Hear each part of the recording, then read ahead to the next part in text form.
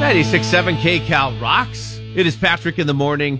Funny story we have, producer Alan, about Josh Homme from Queens of the Stone Age. Yeah, this is something that comes up from time to time, too. You being a performer yourself, you can understand this. He thinks it's a jerk move for bands not to perform their hits. Total jerk move. Dude, if I went to see Pearl Jam and they didn't play Black or Prince and he didn't play Purple Rain, I would be upset.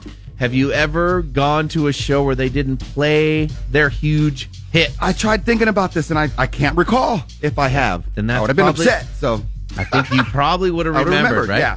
Yeah. Josh Homme, Queens of the Stone Age, says it's a jerk move. He says, I understand that I'm always going to have to play No One Knows, his first hit, right?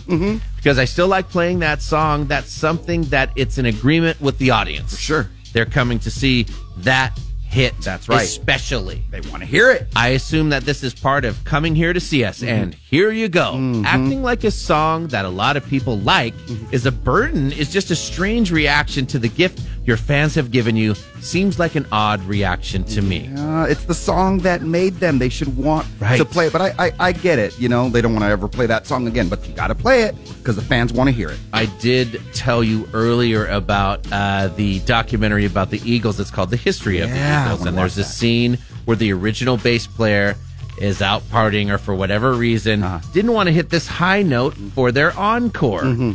And, you know, because he just didn't want to do it anymore. And he always had to do it. He always had to hit the high notes. And there's a really funny scene where Glenn Frey was like, hey, you think I want to sing Take It Effin' Easy every night? Right. No. But there's somebody out there who has never seen it. It's why they're here. I've also been to a concert twice. Queensryche did not play Silent Lucidity, and they're from Bellevue, Washington, my hometown. I was devastated about that. See? Yeah. I also went to the TAC room and saw Helmet, and it was a great show, and he refused to play Unsung, their one huge hit. I was pissed. We strictly do 80s Joel music, sir. And why you needed me to.